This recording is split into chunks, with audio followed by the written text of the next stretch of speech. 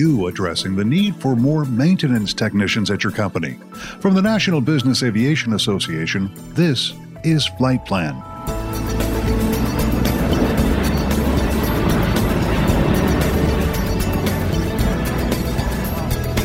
I'm Pete Combs with your trusted source for business aviation news. Hiring and retaining a tremendous maintenance workforce is a challenge these days. It's really sort of a perfect storm.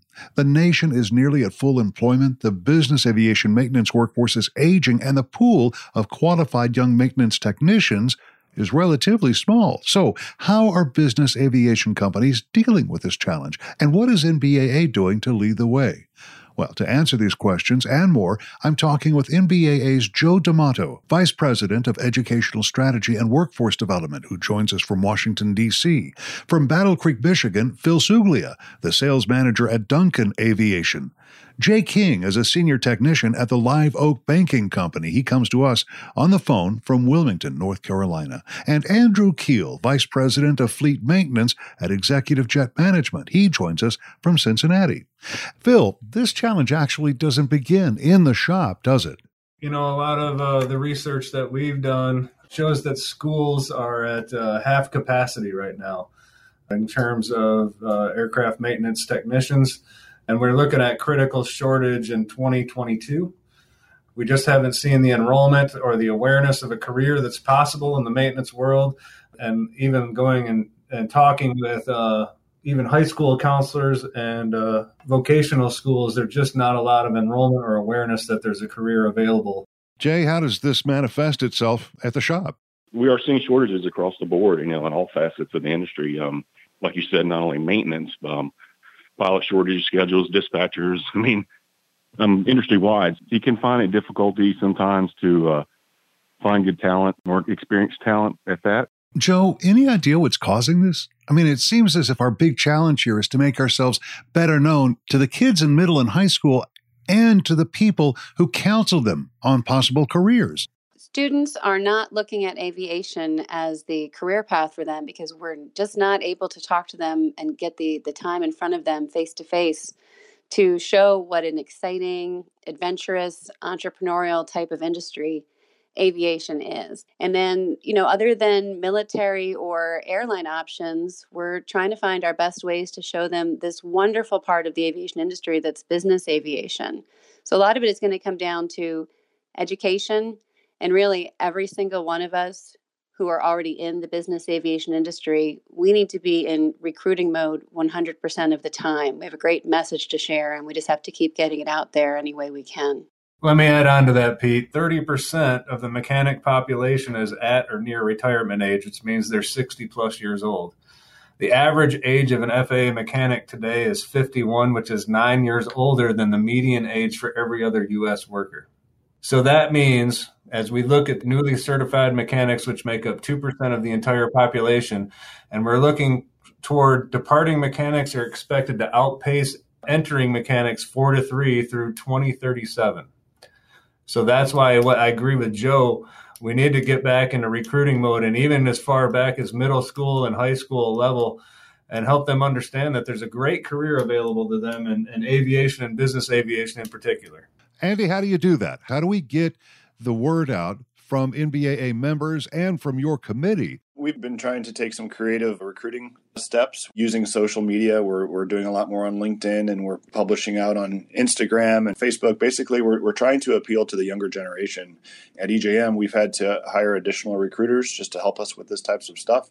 We've got people in our marketing department that are reaching out on those different platforms, and we're just trying to raise awareness, not only aviation, but the business side of it as well, to hopefully get interest and to show, what a neat industry we work in, and, just make it something that would appeal to young students today. Jay, how is your company addressing this issue in terms of trying to retain or hire new talent? We've tossed around the idea of possible internships. I know a lot of larger companies, especially, they'll bring an individual or have a co-op program to where they'll pulse them around in each different facet of their function of the flight department in order to try and see where their best talents would fit, if they were offered full-time employment in the future. So that's something we've tossed around. I wanted to add, being part of the scholarship subcommittee for the maintenance facet, going around the schools and talking to the kids, to the students, to the military individuals transitioning back in the civilian world. It seems I spend most of the time during these presentations, and I've said this before, but most of the time in those presentations trying to explain what business aviation is, just particularly putting those two words together, because sometimes it seems difficult for people to grasp, the concept of actually what is business aviation. So I find that difficult sometimes to convey. Joe, how do we address that issue? If the kids that we're trying to recruit in high school and in college, if they don't understand what we are, how do we get that across in conjunction with efforts to recruit an MX workforce?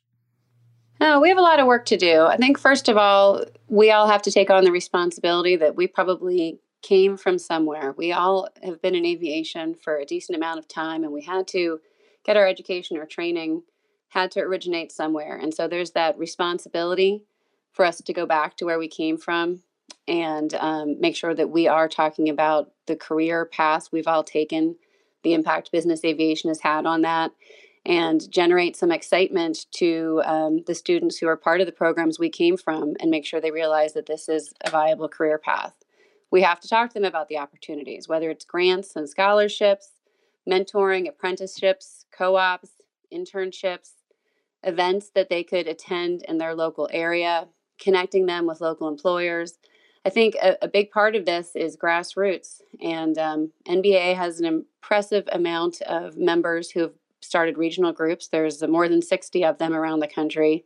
Those are some excellent opportunities for business aviation employers who are part of these groups to connect with the schools in their regions and try to figure out how they could create some relationships. It's definitely going to be part of relationship building. And then from an NBA resource standpoint, we have resources on our website that include a dynamic careers in business aviation video that can be used when addressing students. We have our new edition of the Business Aviation Insider that's specifically for students that we're publishing annually. And we have other resources on our website that help our members interact with students. It's a PowerPoint template. We've got the video. We've got some downloads and handouts. And of course, we're all available as resources as well. Phil, what about recruiting from the military? We do some of that. You do have to get engaged with some of the military exit programs. And so that's also part of the workforce development subcommittee. We have a member that is former military, and he really wants to figure that out. I could say we're probably in more of the infancy stage of that and how to get engaged a little bit more across the board. The military is a great resource to pull from. Phil, tell me a little bit about some of the offerings in terms of scholarships from the maintenance committee. Jim Huntoon and a couple of others are really running that program. That's really where Jay got his start. He got a scholarship coming right out of school, and then spent some time here at Duncan Aviation, and then moved on to his career path, which is what Joe is talking about. Those are taken from about, I think, and I don't quote me on this, I think it's about 150 schools nationwide. But the program is donated by sponsor organizations for the maintenance conference. So that helps with travel and room and board and things like that. But also they donate maintenance programs that are that come with purchased aircraft. So when they purchase those and someone needs G550 training, for instance, but they already have another G550 and they've already been to training, they donate that class to the program. And there's some lucky recipients for those. That's great. Jay, tell me a little bit more about some of the specific offerings that people early in their careers might be able to take advantage of. Like Phil said, I was fortunate to actually receive a track scholarship twice. I've watched Accelerate Careers. I mean, not necessarily only mine, but I've watched the TRAX program, and now the A&T scholarship is what it's been renamed to. Accelerate Careers, and definitely, help individuals get a foothold. The additional check mark on the resume with a 550 school or a G650 school. I mean, that's expenses that flight departments do not have to incur, in bringing a new technician in. So it's highly likely they may take someone fresh out of school with initial, and bring them on to the flight department. It happens. I mean, there are stories out there where it's actually happened. So all the scholarships are great programs. I want to turn for just a second, if we could, toward retention as opposed to recruiting, because there's an issue as well. And one of the things that I'm very aware of is technicians moving from one flight department to another and back and forth to an OEM or an MRO. Why are people moving like this? What are they chasing here? Is it pay? Is it quality of life? What is that? Yeah, so some of it's pay. Some of it has to do with their family situation. Some of it just is a career path. For us at Duncan, we pride ourselves on the fact that we have a really good training program. We spend a lot of time, not just on the technical piece, but the soft skills training so that they're available to talk to customers. But even doing that, then they get hired away, which for us, we think is a good thing. We're just trying to do that for the industry, and we love to see people get promoted.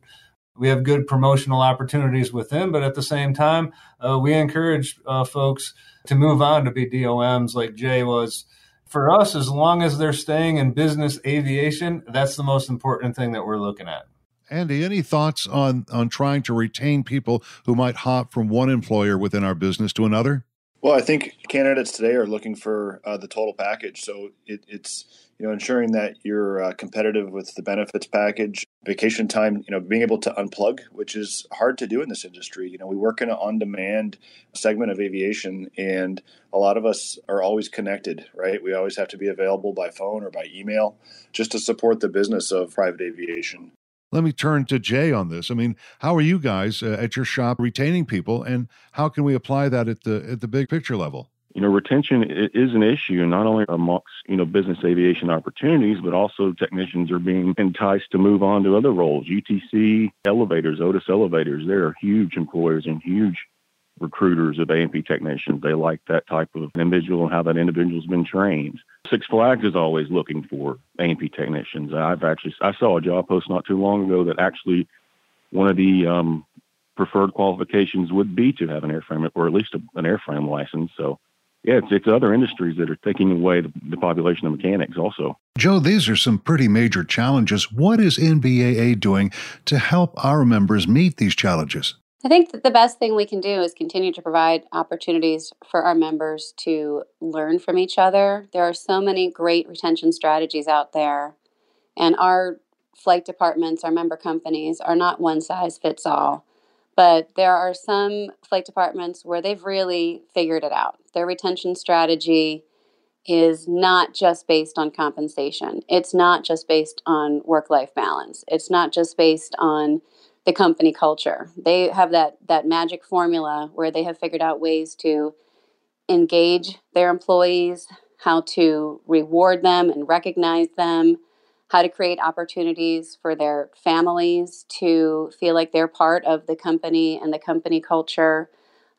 They've introduced goal setting and tried to create with the employee a career path and a way to ascend in their career.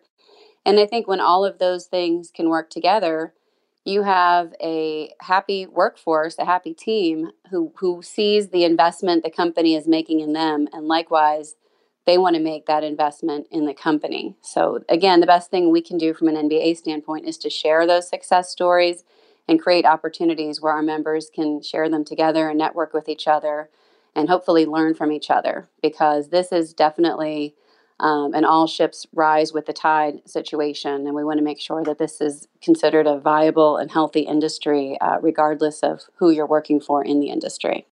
Joe's spot on. I think that we just have to stay engaged. The subcommittee is really focused on filling the funnel for the schools. We just don't even have enough to pick from right now, and that's going to get even worse over the next few years. So we're really saying, let's make sure you're getting into your high schools and your middle schools and getting folks and kids interested in the possibilities that aviation brings. Now, I'll move on to retention really quickly. I think that the subcommittee says, okay, it's up to the MROs and the flight departments and the OEMs to do the retainment piece. And for Duncan, we really promote our culture. We're doing extra things that some of the new generation is asking for. We have an on-site health clinic at each one of our main facilities, a 24-hour fitness center. We make sure and do company-wide cookouts. We do tuition reimbursement, private pilot reimbursement, professional development classes. We're constantly investing in the facilities. Of course, most people know we have a really engaged family ownership. So those types of things we're hoping translate into helping folks not feel like a number on the budget, and that they're more valued than just coming in and making the widgets every day. Andy, let me ask you the same question, if I might. Tell me a little bit about what's working where you are. I would say remaining competitive with the benefits. We're part of a Berkshire Hathaway company. With that comes benefits packages that are very competitive. 401k is something that has been changed year over year. So our HR department and the folks who work on our behalf to manage our benefits have been taking a real proactive look at, where do we need to be over the next couple of years to make sure that, the entire compensation package is fair and it's a place where people want to work. But I really liked what Joe had to say, and just, supporting people and making feel like they're part of, the greater good and part of the mission. Having good company values of, we're all here for the same thing. Creating an environment where people can come and work in aviation and do so safely and, with the right mission is extremely important. I'll say all the cultural aspects of work have been outstanding, and that's something that I think, if companies expect to retain good talent, that they'll all need to embrace.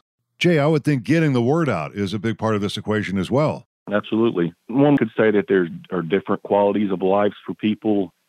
I gave a presentation down in Myrtle Beach to an A&P school and actually got in front of about 70 students and was promoting the A&P scholarship. And again, I took my time to try and explain what business aviation is, how this is a business, try to put it all into perspective, but talked about the opportunities through the Gulfstream G650 maintenance initial and the Falcon 7X maintenance initial, all these that are provided by the sponsors, of course, but, and tried to make the students understand you may work for, a large Fortune 50 company and have the opportunity to fly around the world. And it was strange, some of the looks I got. And, as we continued to discuss, I got a lot of questions along the lines of, well, are you always going to be gone from home?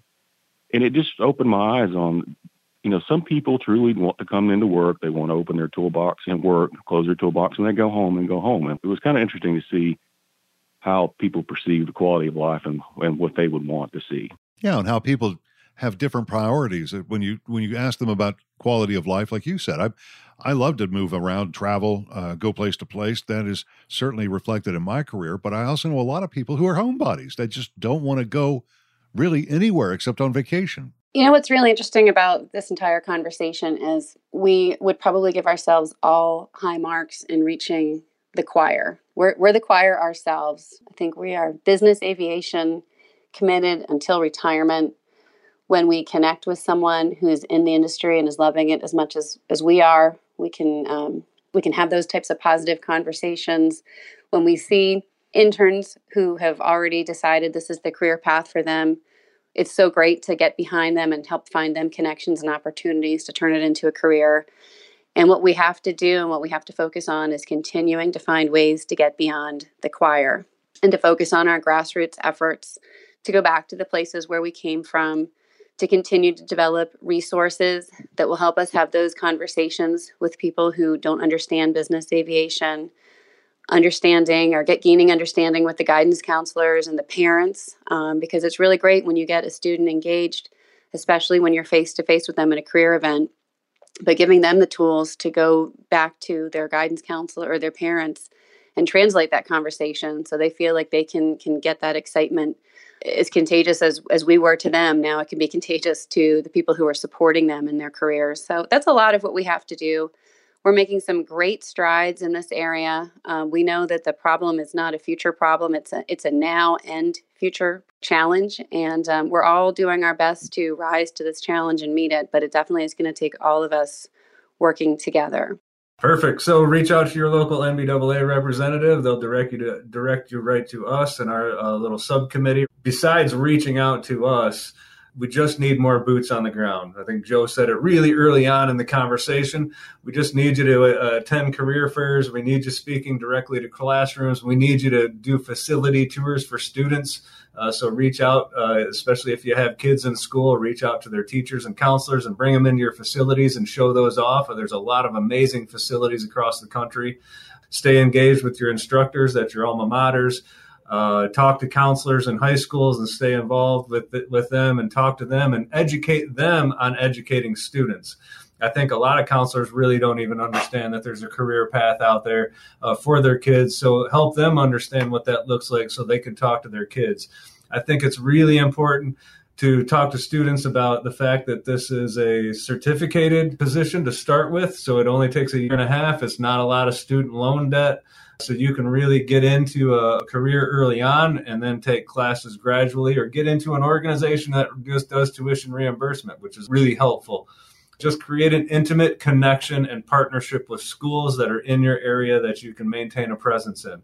Talk about the scholarships, do meaningful internships, and be diverse. I think one thing we really didn't touch on much in this conversation is there's not a lot of females in our industry, and that's an untapped resource for us as well. Help females understand that there's a big opportunity here.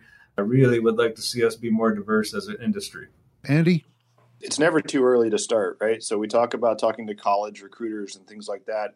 Well, they've already made up their mind, what they want to do if we wait until college. So we're looking at some ideas about getting into high schools and getting into the community and thinking about kind of laying the groundwork, before they get to college, or they choose a major or choose a school, whether it's a degree program or a technical school. Jay, you get the final word here. I agree. Phil said it best, boots on the ground. We need to get out to the schools, get the career fairs, at the networking events, just to that FaceTime is very important. And also, like Phil said, if you can get the students into the hangars, a wow factor like a Duncan Aviation, or we have a very nice hangar here in Wilmington as well. Sometimes that is what will bite them, and that's the bug. It's known as aviation. That was Jay King. He's a senior technician at the Live Oak Banking Company Flight Department in Wilmington, North Carolina. You also heard from Andy Keel, Vice President of Fleet Maintenance at Executive Jet Management in Cincinnati, Phil Suglia, the Sales Manager at Duncan Aviation in Battle Creek, Michigan, and NBAA's Joe D'Amato, Vice President of Educational Strategy and Workforce Development. For more information, check out nbaa.org/workforce. You'll find information there on NBAA's mentoring network, scholarships, and the Workforce Initiative. And that's the latest from the National Business Aviation Association. Remember, you can subscribe to all Flight Plan podcasts at Apple's iTunes website, your favorite website for downloading podcasts, or at nbaa.org. I'm Pete Combs. Thanks for listening to Flight Plan.